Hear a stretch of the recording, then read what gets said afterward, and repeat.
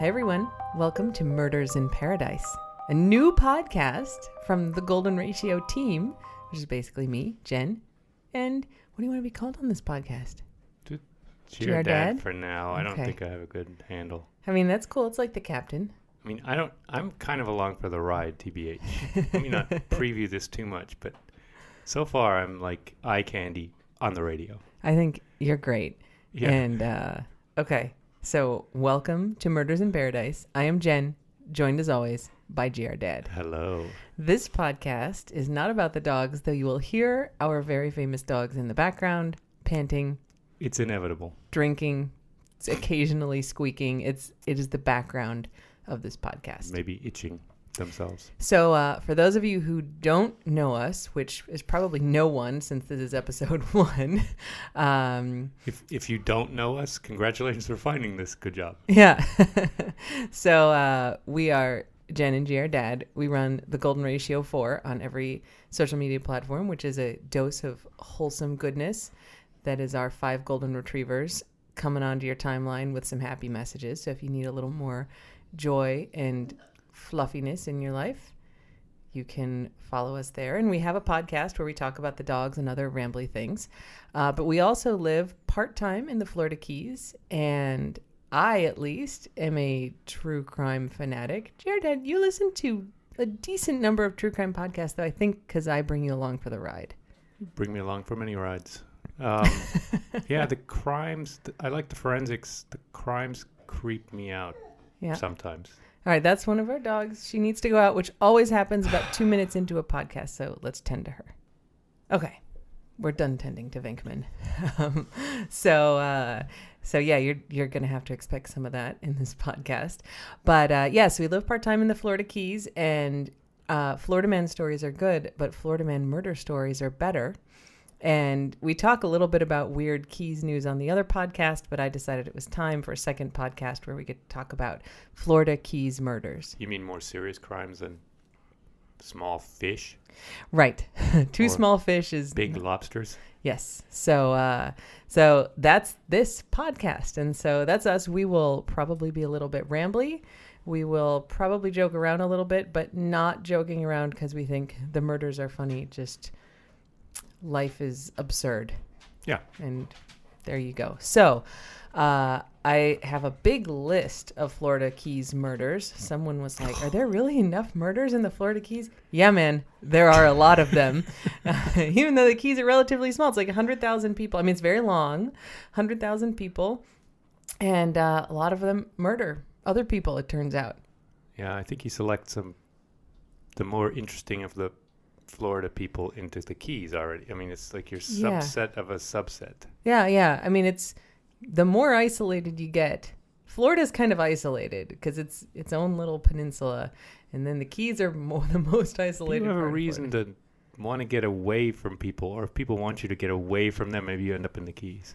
Say the people who live like 5 months of the year in the Keys. Oh, I like getting away from people. That's fine. Yep. I'm not down there to murder anyone, though. Hopefully not. Not guaranteed. I'm not down there to murder anyone. All right. So this week for our kickoff episode, we're doing the murder of Mark Dwayne Braun. This is a relatively recent murder. Usually 3 names means it's the killer. That's actually just because like there's a bunch of people named like Mark Braun, for example, and you don't want them. I looked it up. There's a bunch of them. And so putting the middle name helps you figure out. Because it is like for all the serial killers, right? They always say all 3 names. So it sounds like that's a hallmark. That's just because there's like a lot of John Wayne Gacy.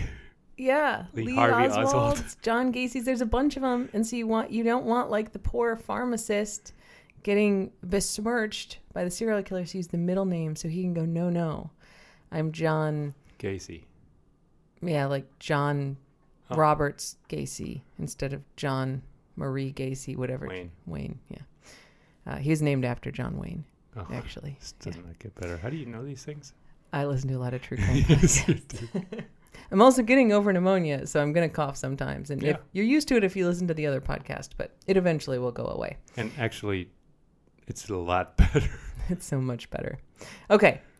This week we're doing the murder of Mark Dwayne Braun. So he was murdered August 15th, 2017. This is a month before Hurricane Irma came through the Keys. 2017.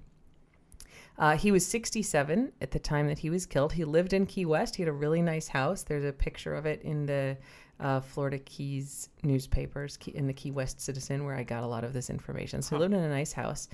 He was born in 1950 in Richmond, Indiana, which is kind of on the Ohio border, and it's kind of the middle of nowhere. Grew up, he had a brother and 2 sisters. He liked to ride bikes. He worked on cars. His obituary said he protected his sisters from bullies and frequented Indiana's famous Pizza King franchise, which I think is like some just cute little details about him. He did construction work and hog farming for a while in Indiana. And then in 1980, when he was 30 years old, he moved to West Palm Beach. He did some design there. He worked on the beaches, and then eventually he moved down to Key West, where he kept working on like beach management. But eventually he met this guy, Andy Hetu, I think is how you say it, Hetu. And they became really great friends and business partners and opened up a business called A&M Scooter Rental, which is like right in the heart of downtown Key West. This is a big thing that tourists do when they come to the Keys. They rent little scooters and get drunk and zip around Key West like on them. Vespas. Yeah, like little Vespas.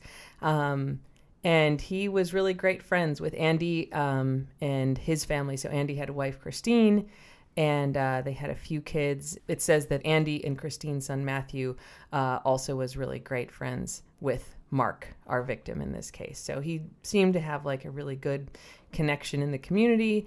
More recently, after it opened up, he started going to Havana a lot because you can fly direct to Havana from Key West Airport. And just seemed to kind of be your stereotypical kind of Key West guy, like sort of an aging hippie, right? He was born in 1950, so he would have been 18 in 1968.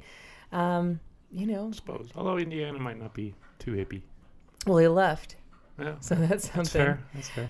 And it said his wish was to be buried next to his business partner and best friend, Andy Hetu, which really shows you like how close they were. But Andy was married, so this is not like a romantic relationship from what anything seems like that I read. And he said that his obituary said instead of flowers that you could make contributions to Bone Island Jiu-Jitsu. So Bone Island is, so Key West is actually a kind of bastardation of Cayo Hueso, which is Bone Island, because there were a lot of bones there. And so he apparently did jiu-jitsu in Key West, which is pretty cool. Sounds pretty good. That's all pretty good. Yeah, so I was trying to find out some other stuff about him. And there was an interview with him in the Quad City Times in 2005. Is that from The Simpsons? No. That's the Tri-City area. So the Quad City Times did an article about Hurricane Wilma coming through the Florida Keys in 2005. And so I'm going to read you a quote from there. It says, "In the low-lying, vulnerable Keys, the normally crowded historic district in Key West was eerily quiet on Thursday. Tourists and non-residents were already asked to leave. A mandatory evacuation of residents was expected to start Friday, although some did not seem to be hurried. Mark Brand was relaxing outside Andy's scooter shop where he works. He had little to do without tourists. What are you going to do? They don't know where the storm's going," he said, adding that he thinks he will be safe in his 7th floor condominium. So you can just imagine, I just picture him like sitting in a lawn chair out in front of the scooter place, maybe having a drink. Fruity drink. Yep. So I thought that was just, most of what you find about him is about the murder, but I thought that was a cute little thing in this article, just him going like, yeah, well, no tourists here, what are you going to do? He was a real person. Yep. Good guy. Sounds like a good guy. So, onto the actual murder. This is a crazy story, and the more I read about it, the crazier it got. So, our perpetrator is Justin Calhoun. Justin is transgender woman. Just 2 names, though. Yeah, just 2 names, and I couldn't find a woman's name for Justin, even though Justin is now in protective custody. Spoiler alert, they catch Justin. Because she's transgender. The police reports, like some of them list Justin as a she, some list Justin as a he, so it's all kind of mixed up. The The mugshots that you see, some of them Justin looks like a woman, long hair, whatever. Some of them Justin's got like a goatee, looks like a dude. So Justin says that she's transgender, so we're going to call her she. Cool. But it's at first, like, I was reading all this and everything was referring to Justin as he, and then I was like reading another article and it's like she did this and she did this, and I was like, what's going on? And so there you go. So Justin's transgender. She was a stripper from Tampa, according to police reports, but had been in Key West for a decent amount of time and seemed to be homeless, which is, of course, unfortunately, a really common problem for transgender people. There are a few other incidents before this murder where she had come into contact with police. So she had agreed to go into a drug rehab program on April 21st, after she had a clash with Key West police officers. She was charged with resisting arrest, violence, possession of marijuana. So that's in April. And then she was listed as homeless. In August, the beginning of August, so shortly before the murder, they found her passed out in front of the community college on Stock Island, which is basically kind of the island next to Key West, and it's kind of part of Key West. And it's where a lot of like the administrative stuff is. The hospital's there, community college is there, the jail is there. Naval Air Base. Yeah, the Naval Air Base is partially there. And so it's kind of like where there was land, right? There's a lot of houses and stuff in Key West, and there wasn't room to put big stuff like that. So that's all on Stock Island. The dump might be in Stock Island. The dump is also on Stock Island, yeah. So she was passed out in front of the community college. The cops got there. She had walked over to the hospital, also on Stock Island. They found her outside the rehab center, and she started cursing at officers. And so until this point, you can kind of go like, feel sort of bad for Justin. Like, Justin is transgender, was working as a stripper, now is homeless, has a drug problem, is really down on her luck. And, you know, she's having run-ins with the cops, which is what happens when those things are true. But here's where we get to stop feeling bad for Justin, because Officer Gustavo Medina, who incidentally was Officer of the Year last year in the Key West Police Department, Officer Medina, writes in the report, quote, several N-bombs were said along with others when describing how Justin cursed at the police. You can't use that word, Justin. You can't use that word and be okay. Nope. So then apparently she tried to spit on the other officer and kick Officer of the Year Medina. And so they arrested her. All right, so that's August 4th. So apparently, I'll post up a picture. I put a picture in my notes of Gustavo Medina getting his $500 check for being Officer of the Year in 2018. Well, good job. They also found, it says, police found 1.8 grams of marijuana in Calhoun's gold purse, which is just, they put the little detail in there. She had a gold purse. I don't think that's a lot, though.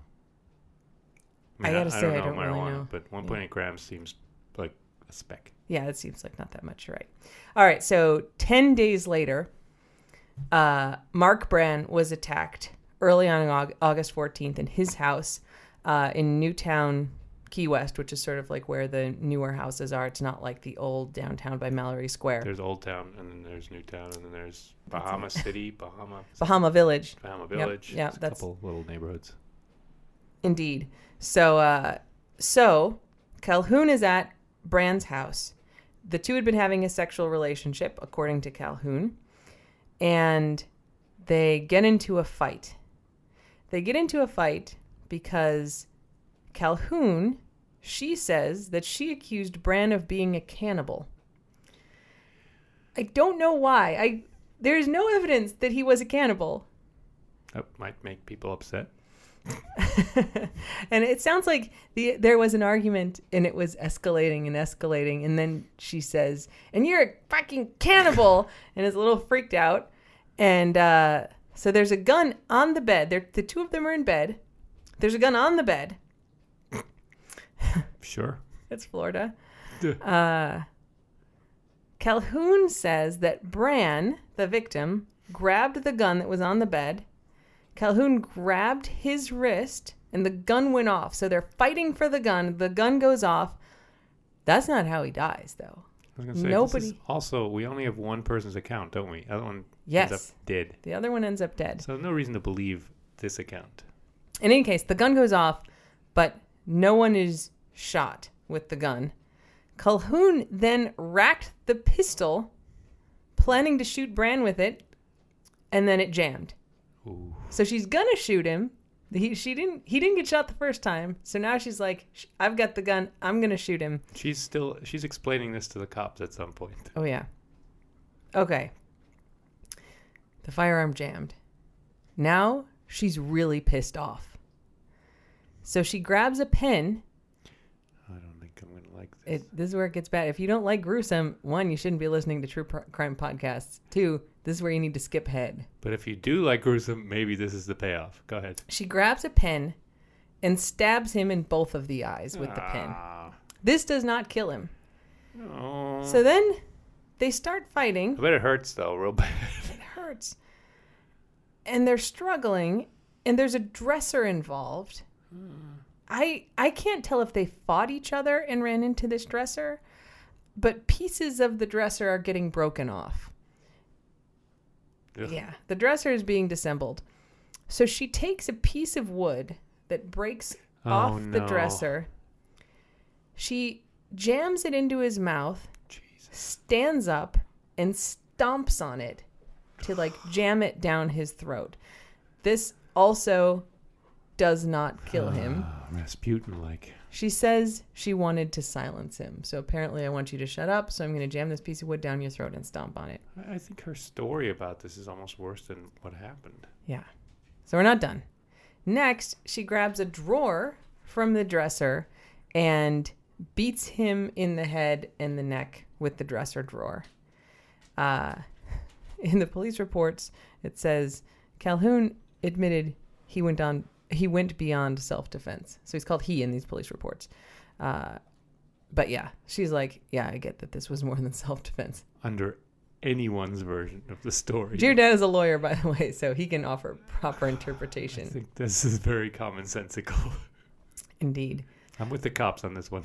All right, so she stabbed him in the eyes. She's stomped the piece of wood down his throat. She's beaten him around the head. He's not dead, though I think he's not conscious at this point. Please. She grabs her backpack, grabs some money, grabs a dress, but jumps out of the bedroom window. She's naked, and the cops are coming. I think there was another person in the house when this all was happening, so the cops are coming.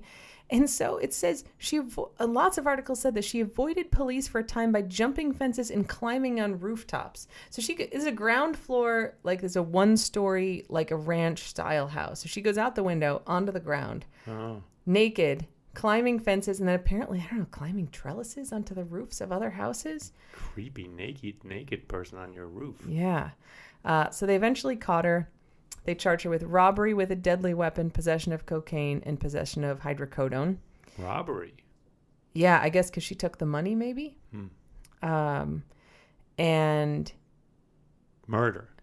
Well, he didn't die at the time, so he went to the hospital. Assault with the intent to kill. And then eventually, I think the next day, died from his injuries. Yeah, I mean, really terrible. Such a gruesome, terrible murder. So this is August 14th, 2017 that this happened. Just before Irma? Hurricane Irma was September 10th, 11th. Oh, a month before. Of 2017, yeah. But this is going on a while ago, and I was trying to figure out what happened. Hasn't gone to trial yet. So she is still being held in jail awaiting trial, now also for murder charges. Yeah, please. Well. Yeah. Yes. So I don't have a great. And then she was sentenced. I don't know. Do they still have the death penalty in Florida? If they have it anywhere, probably also in Florida. Yeah. But I'm not 100% positive. Yeah, I'm not sure. They have recently abolished it. I don't know if this one would get kind of a death penalty thing anyway. I mean, it's obviously as gruesome as you can get, but it seems more like a in the heat of the moment thing as opposed to a premeditated. True. Thing. I mean, it wasn't like a murder plot. It was just violent fight. And I mean, it seems like drugs were involved. Obviously she had a drug problem. We know from the other stuff, and she had drugs on her. And it seems like you're real high on some drugs and then start doing this. Yeah, I don't know. It's with a firearm makes it worse probably, but who knows whose it was? This is very I mean, it's his house, right? And you're right. I mean, we only have her account of what happened. I don't see any self-defense in there. I mean, she doesn't say he attacked her. Yeah. She says he grabbed the gun that was on the bed, and then they fought over the gun. Oh. And it went off. But, like, after that, she's got the gun, right? Because she tries to shoot him. And so kind of everything after that, like, if you're going to jump out the window naked, you could do it with the gun. Yeah, if it's your right? gun. Yeah. Even if it's not your gun, if you're like, this dude's going to shoot me, I got the gun now, I'm out. No. Yeah. So. It seems just awfully violent and murdery. Extremely murdery. Yeah. So there you go. One person accuses the other of being a cannibal. The other one apparently takes umbrage. And to use a meme, well, that escalated quickly. Next thing you know, someone's got pins in his eyes. Jeez. And like... Splinters down his throat. Ugh. Yeah, I mean, man, like even if she's not lying at all and he did grab a gun, frankly, from the way that she reacted after that, seems like they weren't just having a chat. And she goes, you know, Mark, I have this feeling that you're a cannibal. And he just like picks up the gun. Sounds like shit got real crazy. And he maybe was like, fuck, she's going to like do something serious, and tries to pick up the gun. And he was right, because then she did something real serious. She would have shot him if she had. Tried to shoot him. The other strange thing, I guess, is just criminals are dumb. If you're going to be lying about something, this is like probably not the best lie she could have been telling, right? Yeah. She could have thought of more stuff. This lie is terrible for her. No, right. If you're going to claim like self-defense, you could be like, we had this terrible fight. He came after me. I stabbed him in the eye with the pen. That didn't put him down. He still kept coming. He was like... He fell onto the dresser with his mouth open. I mean, make some shit up when you're going to lie. But she was probably on drugs, right? Not that it all excuses what she did, but like... If you're real high on drugs, like to the point that you would do something this gruesome, you're probably not thinking of great stories to get yourself out of a crime. True. But I guess the forensics weren't that complicated in this case. No, it doesn't seem like it. I was trying to find anything else more complicated, and this was it. I mean, and catching a naked guy running around climbing on roofs is probably not that hard in Key West either. It's a small place. We've talked about this. There's nowhere to go. It's surrounded by water. That's true. It's a real small island. Like, we've run the circumference of one bridge in and out and water all around. I mean, you're not going far. No, you can't really go anywhere. Jump on all the trellises you want. You're in Key West, like, you're literally on an island and you're not getting away. It's over patrolled too. It wouldn't take too many cops, but it's highly patrolled, not over patrolled. Right, highly patrolled. Doesn't take too many cops to patrol it, and they have that and a few more. Yeah. So there you go. That is the murder of Mark Dwayne Brann. And what a waste. What a pity. What a terrible, just all around. Just bad.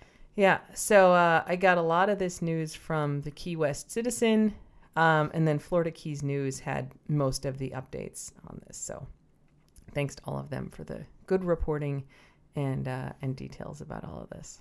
Yeah, good job, Key West cops, for... I mean, it wasn't a hard one to crack, guys, but good job anyway. Yeah. I mean, you can screw it up. Yeah, and they didn't, so good job. Good job.